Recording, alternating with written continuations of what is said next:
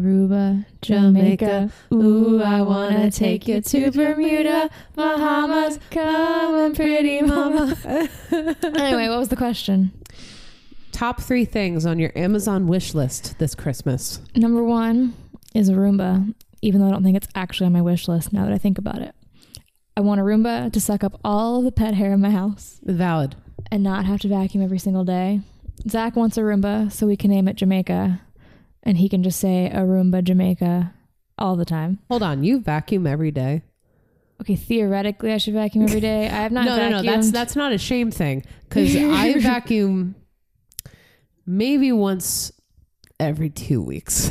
I got 4 pets. The cats shed more than the dogs do. That is true. My dogs don't shed as much as yours. Jarvis sheds a lot and the cats shed a lot. Yeah. Don't get long-haired cats. Do, but just be prepared to vacuum a lot. I really want a new tattoo, but that's not available on Amazon. And if it is, don't get it.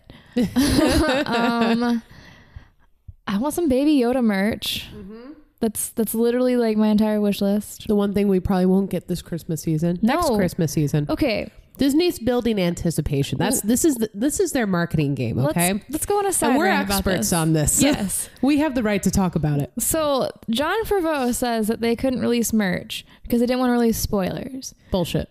Yeah, that's what I'm saying. That's exactly what it is. But I get that. I get that you didn't want to release the merch ahead of the first episode. You know very damn well you could have made it and had it sitting in a Walmart warehouse somewhere. Correct. For release on day 1. And then the merchandise they did make looks like they took some freshman graphic design student, had him cut out Baby Yoda from the concept art and just slap him onto a Redbubble merchandise selection. But you know what? I'd settle for that at this point because we're not getting anything. I bought some bootleg merch I bought a bootleg Christmas sweater off of Etsy. So nice. Supposed to ship today. Hasn't shipped. I should look at that. And the third thing is I have a shit ton of records on my Amazon wish list, but if anyone out there is listening, aka my in-laws who will shop on that, go to Speaker Tree and buy them instead. Yes. Good They're call. Just there so you know what I want. They don't have to come from Amazon. That's my wish list. Speaker Tree doesn't have yet an e-commerce wish list, so Blake, get on that. All right. Top 3. So the first thing on my list, it's not even really that funny, but it's very characteristic to me, is I really want that damn pasta extension for your KitchenAid. They'll make pasta for you. Valid. I don't know why I want this thing. I'm probably going to make pasta once, but I want it. It's because it exists. Exactly. It's your calling as an Italian. I need to fulfill my previous last name, Ciaccio. Mm-hmm. I need to step in those Nonna shoes. Yes. Even though I don't have kids or grandkids, but make the fresh pasta. That's what I'm saying. So that's 1. Number 2, it's probably an extra dock for Nintendo Switch. You got 2 TVs now. Well, okay, let me go into this story. So this is a great story. It is Black Friday, which was a couple days from where we are right now. I was actually in Disney World at the time because I just got back from a week there during Thanksgiving. But on Black Friday, I woke up early and I was just perusing and it just hit me. You know what? Josh has always wanted a 55-inch TV and we have a pretty small one and he's gone into more gaming recently. So I was like, if I can find a really good deal on one and justify it, then I think I'll do it. And lo and behold, I find one that's was a great deal. It was a Roku style TV, which is what we wanted to keep because that's what we have now. And I was like, I'm going to do this. And I get all the receipts for Amazon. So I think it can hide it pretty well. And the plan was whenever it would ship, I always get home first and I was going to hide it under our 2nd bedroom bed. Great plan. It was great. Plan. And I was going to have everyone open up their gifts and it's going to be kind of a Christmas story kind of situation. It's like, go look behind that TV over there. And there's the Red Riding BB gun that you just say you'll never get, but you get anyway. That was the plan. And then, so we're at lunch that same day at the Mexican Pavilion area in Epcot. I think it's like San Angel Inn. And Josh just goes, did you buy a 55-inch TV? No.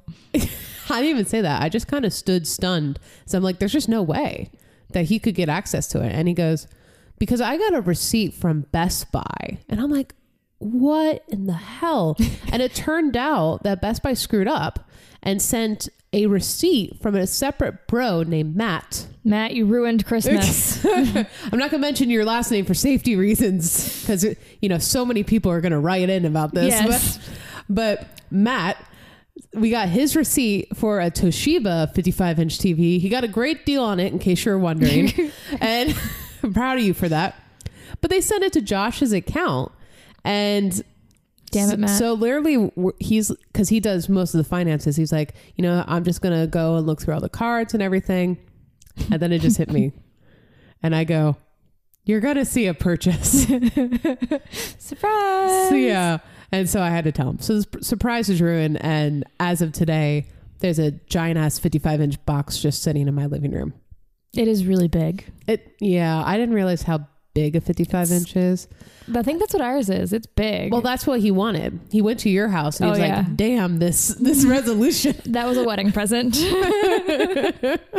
So anyway, so to go back to my story, I want another dock for Nintendo Switch because the plan is to move our smaller TV now probably into the bedroom. Valid. And then I would hook up my dock and then I would play Nintendo Switch.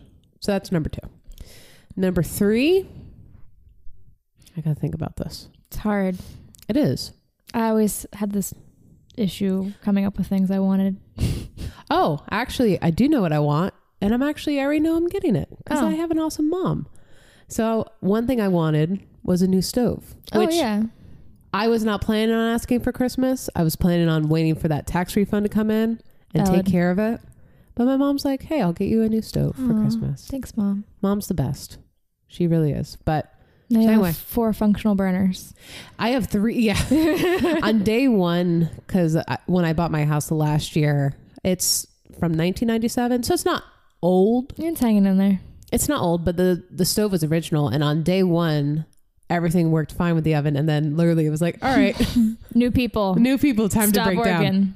So it's original to the house. It's on its way out. So I'm looking forward to a new stove that works. Do we want to do the review before or after the da-na-na?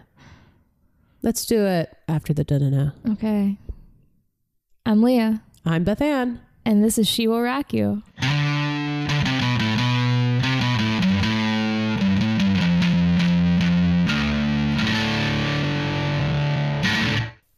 How about you do it? Take the honor of saying, da-na-na. There you go. Doesn't it feel good? Sure. That's not even what our riff sounds like. Well, no, it's the guitar at the end. It's like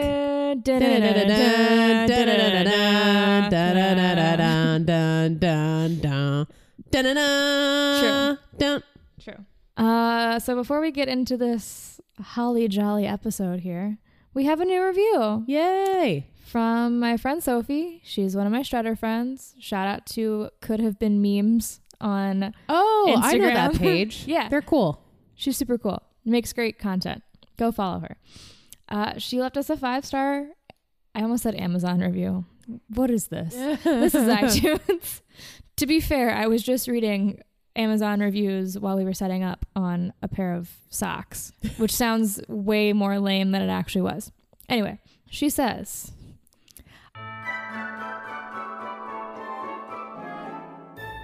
I look forward to Fridays in part because of you guys. I like learning about rock history and you guys make me laugh. I never know what to expect, and that's a good thing. Funny you should say that. Because these next 2 episodes are a little different. Yeah. But I promise you, they're very festive. It's not spooky season. I was going to say it's spooky season. Oh, it's Christmas season. That's right. We don't have a good alliterative title for this other than Christmas season.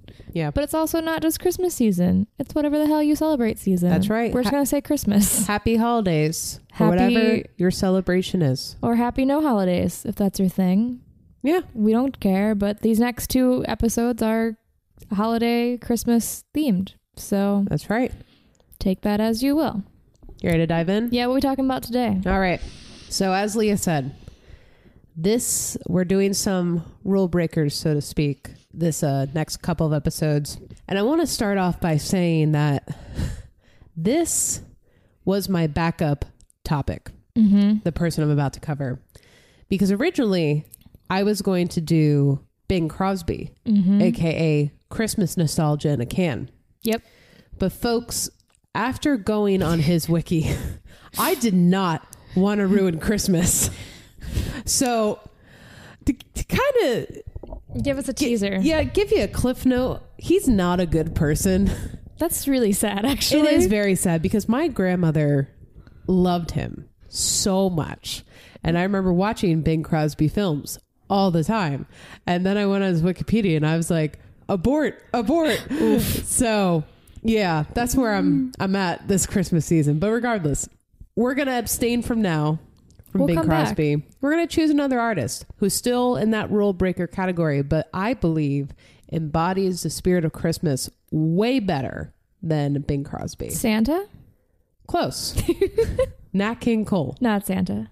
No, but let's jump into it. So Nathaniel Adams Cole was born on March 17th, 1919 in Montgomery, Alabama. Came from a musical family. His three brothers would go on to pursue music as well. At age 4, his parents moved to Chicago and his dad became a pastor. When he first learned to play music, he started actually on the organ alongside his mom. Interesting. Yeah. And the first song he learned to play was Yes, We Have No Bananas. I need to go listen to this song. Oh, I went. You better believe I went on a rabbit trail. So, actually, a little sidebar about this song. It was written in 1923. It was used as a protest song during different food shortage crises. It was also regarded as a unifying song, as both Protestants and Catholics could get behind it during protests. They are united in their lack of bananas. That's exactly it. But I listened to the song. It's very interesting. You could definitely tell it's dated to the 20s, but it is public domain. Oh, so we can put it in here. Well, I tried to look for it and I can't find it. I can't find like a clip that I can throw in, but to be honest, it's dated to the times. I still want to. We're gonna go listen to it. Well, yeah, we'll listen. We'll throw up a link or something like that, so you can go listen to yourself. But yeah, just a side note on that. We ain't got no bananas. That's pretty similar to how that melody goes. We ain't got no bananas today. It goes like that. Ooh. we've come a long way, guys. Yes. So after the organ, he would later go on to study gospel, jazz, and classical music, this time on piano. Also during his youth, I believe in high school years, he would sneak out of his house to hear artists like Louis Armstrong play. That's cool. Can you blame him? No. Absolutely not. I would have done the same exact thing. So at age 15, he drops out of high school to pursue music. And around that same time, his brother is coming home after touring with the Shuffle Along co-writer, Noble Sissle. That's cool. Yeah, it's super cool. And Shuffle Along was written, it was Noble Sissle and U.B. Blake that wrote it together. And U.B. Blake performed in Lynchburg way back in the day. Yeah. And his brother and him decided to record 2 songs together for Decca Records. That led to them being a part of the Shuffle Along revival. Okay. I think it was in LA. So at age 18, he's out of school. He's playing music. And he meets a cast member. Her name is Nadine Robinson. And they fall in love. Aww. And so much so that they soon would marry. How soon? Well, he's still 18. Okay. When they get married. But after the revival run had ended, he began looking for work in clubs as a band leader because that right around that time was the big band movement. Mm-hmm. But for one club, he formed a band called the King Cole Swingsters, which would later become the King Cole Trio. It's named after the nursery rhyme, King Cole was a very merry soul, or was a merry soul. I wondered if that's where his name came from. That's where it came from. Because his name is Nathaniel, his last name's Cole, but King was saying that was added in later. It works. Yeah, definitely works. And like I said, that would eventually become his stage name. Here's what's interesting. Nat King Cole was not known as a vocalist, but he was known as a jazz pianist and bandleader first, before he was recognized as a singer. Okay. The story goes that one night, a drunk patron demanded that Cole sing. once he did, loads of people requested more songs from him, which I when I was reading on Wikipedia, like Cole like didn't confirm it, but he's like, yeah, that sounds good. Next cool story. We'll go with it. His first single was Sweet Lorraine, which was a cover. It was originally written in 1928. From 1941 to 1942, the trio started recording more songs together for a label known at the time as Excelsior Records. Ooh. And then they did a couple for Decca as well.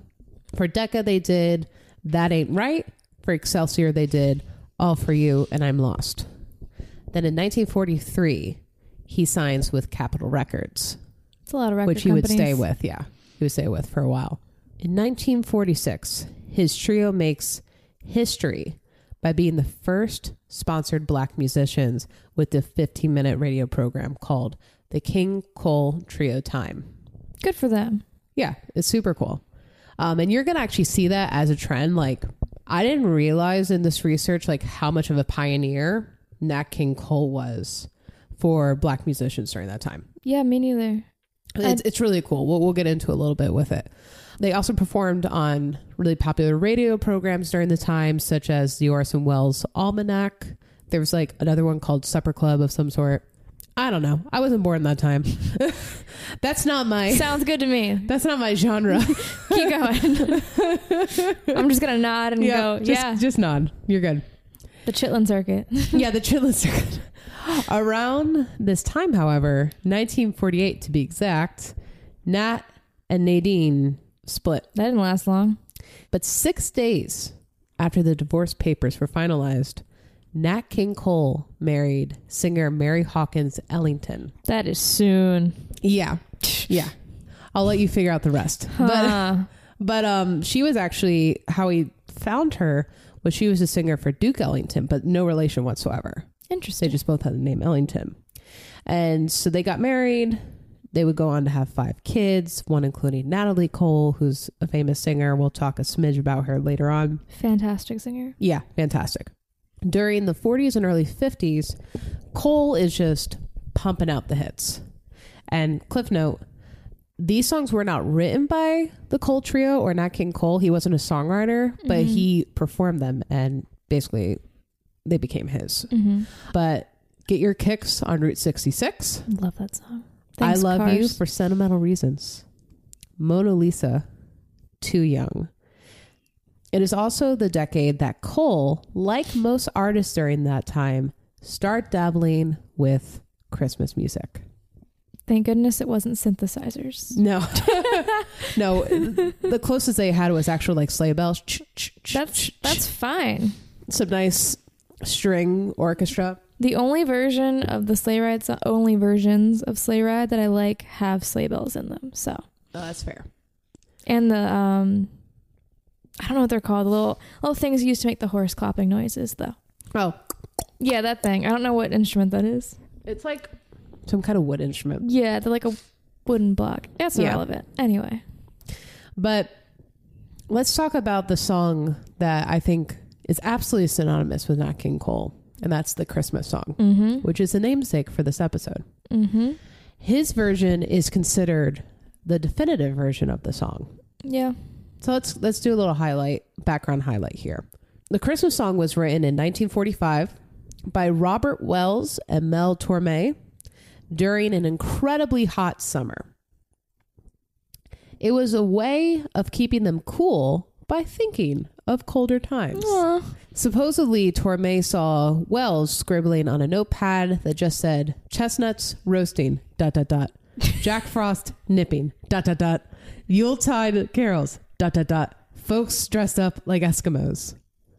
So, I feel like chestnuts roasting is not a image that you want to think of when you're trying to stay cool. That's not the first thing I think of. I agree. Yeah, but okay. It also could just be a cultural thing. Like at that time. Yeah. But that's what everyone associated with Christmas. Oh yeah, first thing comes to my head, chestnuts roasting. No. What are they roasting on? Well, open 4-iron, of course. But it's hot. I don't know. When I'm hot, the last thing I want to think about is a roasting It's like that fire. Twilight Zone episode where, have you ever watched Twilight Zone? Very little. So there's an episode of The Twilight Zone where this woman is in her apartment, and it's during this massive heat stroke in New York City in like the 50s, I believe. And everything's just so hot and everything's breaking down. And they're saying that basically the earth is going towards the sun. Global and everyone's warming. panicking. Yeah. And she like has this moment where she just freaks out, and you zoom out at the end of the episode, and she's actually been in a fever this entire time during when it's snowing outside. Interesting. And what's actually happening is it's the coldest it's ever been, and the earth is moving away from the sun permanently. So that's what makes me think. Can we get some of that right now? How do we get in Is on that this how we deal? solve global warming? We just move it away from the sun. Why don't we that's take genius. Bikini Bottom and push it somewhere else? That's exactly. How did you know what? We just gave a gift to the earth. We just solved global warming. Yeah, SpongeBob had all You the just take answers. it and put it somewhere else. It's simple. Push it out of orbit. It won't mess anything up, I Not promise. one bit. We'll be fine.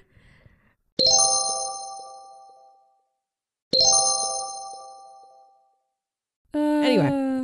So with all those little tidbits, lyrical tidbits, they said like Torme was like, he's probably just writing a poem, but then 40 minutes later they turn it into a full-fledged song. That's cool. So there you go. It was written in 40 minutes from some scribblings That's how trying to stay cool while it's unbearably hot. all the best songs are written in less than an hour. It's true. It's very true. So Cole recorded the first version of the song in 1946, but then later re-recorded it that same year to add in that iconic string section that's in there. According to Broadcast Music Incorporated, I almost said hashtag BMI, parentheses BMI. That's proper APA formatting, Yes. not hashtag BMI. Yes. But if Gen Z gets their way, maybe it will become. we're just going to put hashtags and everything. That's exactly it. Throw it in there. But Broadcast Music Incorporated, BMI, says it is the most performed Christmas song ever. I believe it. So who else has taken a stab at this song? Any guesses? Considering I just did all of this research on Christmas songs for my episode, I'm really surprised I don't have an answer. That's okay. I have a short list. I don't have them all, but I have Okay. a chunk. The highlights. The highlights. We have the Christmas gem, Rosemary Clooney from White Christmas. Okay. We have Old Blue Eyes, Frankie Sinatra. We have that POS Bing Crosby. I'm sorry. I just really don't like this guy anymore. We're going to have to do this episode very soon. Like in We January. should. I probably need to talk about why I don't like him anymore. Yeah. I need to get it out there. It's valid. I feel bad because I feel like I'm betraying so many years of childhood, but Nah. I really don't like him anymore. He was a piece of shit. Yeah, no, for real. Also, living legend Celine Dion. Yes. Musical genius Stevie Wonder. Cute at their prime Jackson 5. They did so many Christmas songs. That is a topic for next Yeah. episode. We Pin should that for later. bench them for Yeah. another Christmas Pin episode. that for later. And Justin Bieber. Justin Bieber has also done a lot of Christmas songs. He did Yeah. a Christmas album pretty early in his career. That's true. So there's a short list, but nevertheless, it's fair to say that the song has had a huge cultural impact. This also seems like a great time to talk about Nat King Cole's one and only Christmas album called The Magic of Christmas. Great title. We are going to jump a little ahead here to 1961, but this album contains some of his hit Christmas songs from earlier in his career, along with other classics. It was later reissued in 1963 as The Christmas Song, which I wrote The Christmas Story in my notes. And that's wrong. No. Classic me, mixing up things. Wrong. Leah knows. I mix up words like it's no tomorrow. Like, you know that scene in Iron Man 3 where Jarvis is like, I'm doing good, and then I say the wrong cranberry? That's me. I've never spiritually associated with a scene in a pretty film accurate. before. But I felt that. Kingdom of Hearts. Kingdom Hearts. Kingdom of Hearts. Kingdom Hearts. This is an actual excerpt from our conversations. I don't think we've ever talked about that on the podcast. No. And we could talk about it because this is going to be a shorter episode. Yeah. So we need some more content. For a solid 3 months. Was it 3 months? I feel like it was like 2 years. It was a very long time. No, literally. Okay. I remember it like it was yesterday, which is rare. But I'm literally watching a YouTube video about the new Kingdom Hearts 3 game. This is like months after it came out too. Yeah. It wasn't like before the game came out. It was Right. It was rare for months on end. And I look at the title of the video and they said Kingdom Hearts. And I go to Josh, I'm like, oh, they messed up. It's Kingdom of Hearts. And he goes, no, it's Kingdom Hearts. And I said, you lie. You lie to me. And he's like, no, look it up. And I look it up and it was like a Nelson Mandela effect. The Berenstain Bears. Yeah. No, literally, like my whole world came crashing down. And I text Leah and I go, Leah, it's Kingdom Hearts, not Kingdom of Hearts. And she goes, I know, I've been telling you for 3 months. It happened again recently too with Zoso. Oh, yeah. Which is a Led Zeppelin tribute band who's really good if you want to ever see them in concert. Oh, yeah, they're super you. good. But I was saying Sozo instead of Sozo. And I'm like, I just turned my chair around at work and I go, I'm going to correct you right now. It's Zoso. See, that's what you got to do. You got to make it memorable so I learn. Because if you just say it one off, it works. There's a 40% chance I'm listening to you. You got to make it a big thing. Like, Kingdom Hearts. Hey, I'm going to pull you aside and correct you. It worked. And it's stuck ever since. Anyway, that was a very, very side tangent. Anyway, exactly. It was a good one, though. So, back to this Christmas song album. It was the best-selling album of the 1960s and was #1 on the Billboard albums list for 2 weeks. That's crazy for a Christmas album. Yeah. No, that's a huge impact. And as I wrote my notes, take that, Crosby. Did he dethrone Crosby at the time? Do you know? I don't know. We're going to pretend he did. I need it. I need to just feel like he dethroned Crosby. Nat King Cole is the king of Christmas. Yes. I think the crown should go to Nat King Cole. Yes. Remove it from Crosby. He does not deserve it. It's like whenever Miss America screws up, she gets her crown revoked. Yeah. Nat King Cole deserves this. Anyway. So we're going to jump back to the 1950s where we left off. And now we're going to talk about the racist backlash that he received as an artist. So let's start with his short-lived TV show, which shouldn't have been short-lived. No, but that makes sense. Yep. It's 1956, and the Nat King Cole Show debuts on NBC, and it's a variety show. How long did that last? Well, it was another history marker for Cole as he became the first show hosted by an African American. Awesome achievement. That's cool. I didn't know that. And it started out as just 15 minutes, but they later increased it to a half hour. Fantastic. However, the show had issues finding sponsors because, like most shows then, they functioned off sponsorship. Mm-hmm. They had one regional sponsor. And I'm going to highlight you because congratulations. Good for you. You were not a POS company back then. And it's called Rheingold Beer. But they weird sponsor, but okay. You know what? Good for him. I hope they're still going. They're probably not, but they probably were acquired.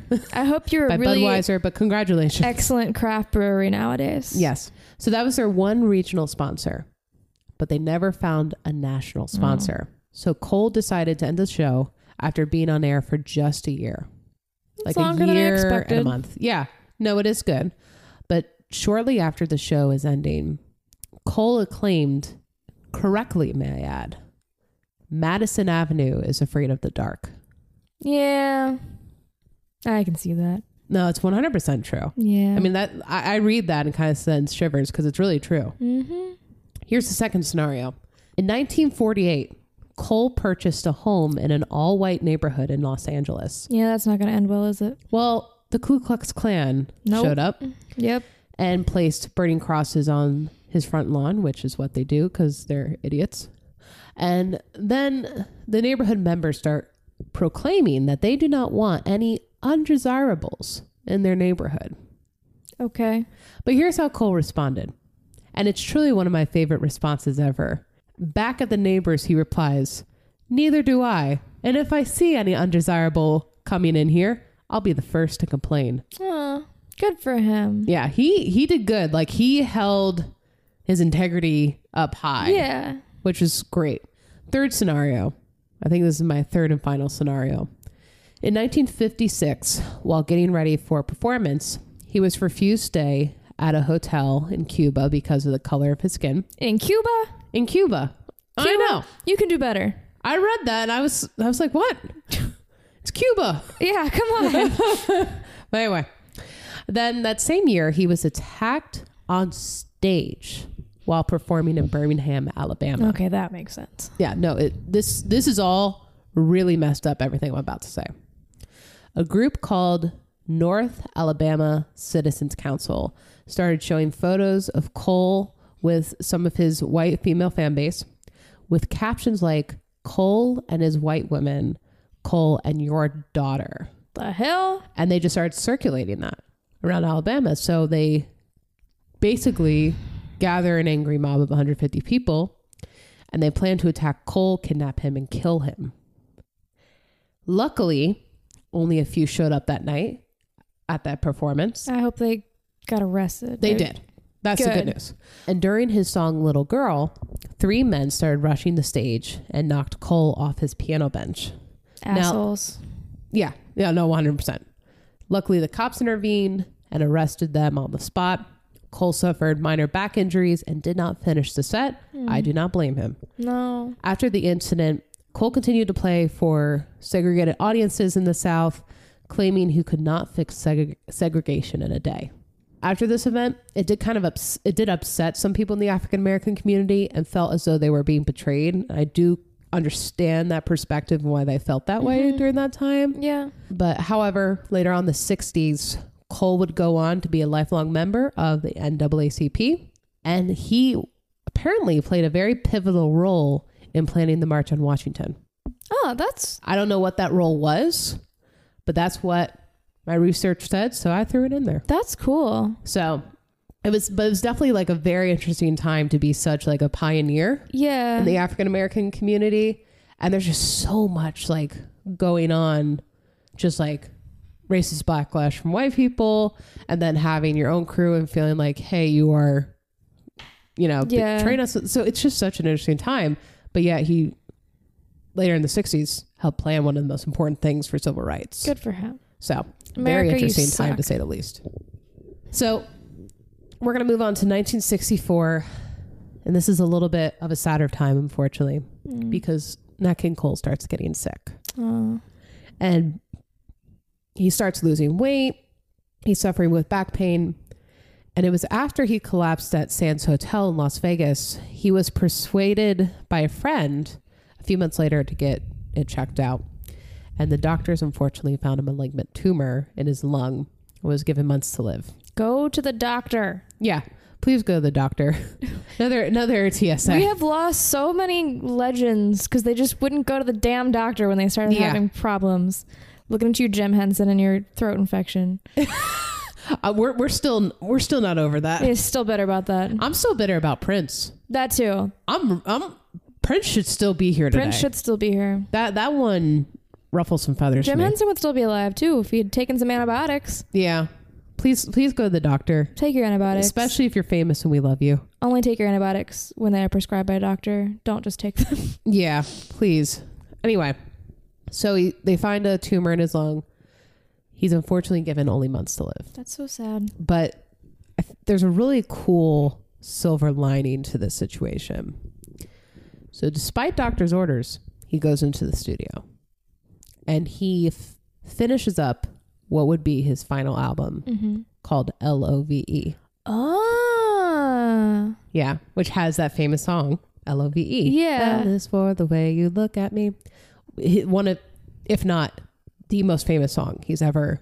That or Unforgettable. Yeah, one of those two.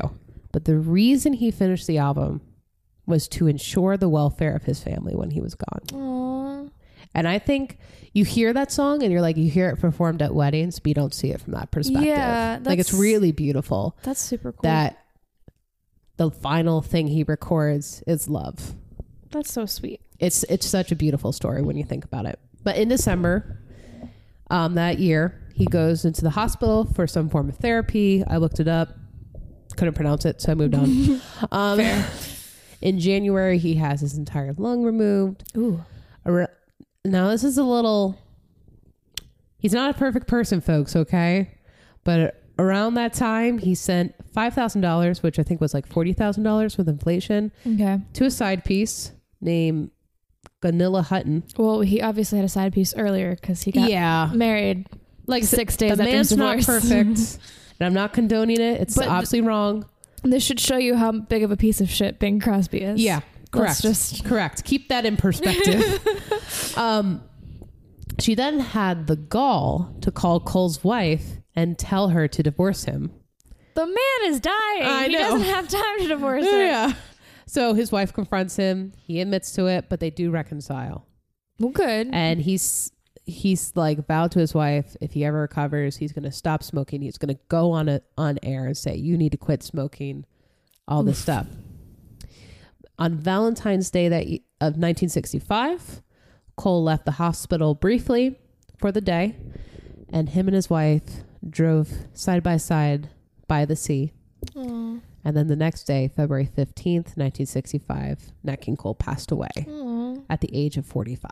Ooh, yeah, he was so young. He was still in his prime. Damn. I want you to think about that. Like, he's not old. No. His voice is still ticking for another 20 years at least. Yeah. So that's wow. I didn't realize he was that young. yeah, because he was a heavy smoker. Don't smoke. Yeah, don't do that either. But yeah, let's go back to talk about the album LOVE. Mm-hmm. It was released, I think it was a month before he died. And Billboard magazine called the album, quote, one of the finest Nat King Cole albums to date. He's in great form as he breathes new life into something fine standard material. The title tune is a Cole classic. Yep. It peaked number 4 on the Billboard album charts in 1965. And let's zoom out to talk a little bit about his legacy. He was inducted, I can never say this word, posthumously. Humus. You know what? I always look at Leah when I can't pronounce words. I'm like, tell me how to do this right. 5 years of Latin pays off sometimes. Posthumously to the following. He's inducted into the Alabama Music Hall of Fame. That's a big deal considering A how huge Alabama deal. treated him. And the Alabama Jazz Hall of Fame. Wow. He wins a Grammy Lifetime Achievement Award. He's also inducted into the Downbeat. Not Beat Down. No, Downbeat Jazz Hall of Fame. The Hit Parade Hall of Fame. The Rock and Roll Hall of Fame. So he's Wow. not a total rule breaker. Eh, And then the Latin Songwriters Hall of Fame. that's an interesting one. Well, I think he was part Hispanic. Oh. But I don't know. I should have researched that. Yeah. But his daughter, Natalie Cole, went on to be a singer just like her father. She's one of her most pivotal moments in her career was doing a virtual duet with her late father. I remember that. Wasn't the it on song American Unforgettable? Idol? It was like something Yeah. random. And for some reason, my memory told me it was a hologram of her dad. That's what I thought. But I went and watched it, and It's just a video. It's just a video. What told me it was a hologram? I don't know. I thought it was a hologram what too. Mandela effect do I live in? I don't know, but I thought it was a hologram too because I It's remember not. watching it on TV. We need to go back and watch it because, like, I saw for like a split second where it kind of looks like it, but it's like 1992, which is the year I was born. Oh yeah, so I wouldn't have seen Yeah. that live. But yeah, no, I don't understand. I think maybe when I saw it, it was my choir teacher must have shown it in class or something. Yeah. Anyway. Well, I think she did it again. She's done it a couple times. Okay, maybe a later version was a hologram, Right. and that version. I don't know. I tried to research it and I couldn't really find anything. Yeah. So I think it's a Mandela effect situation. Yeah. I don't know. Anyway. But that song won 7 Grammy Awards that year. Oh damn. And I think one of them was like Best Song and Best Album. Okay.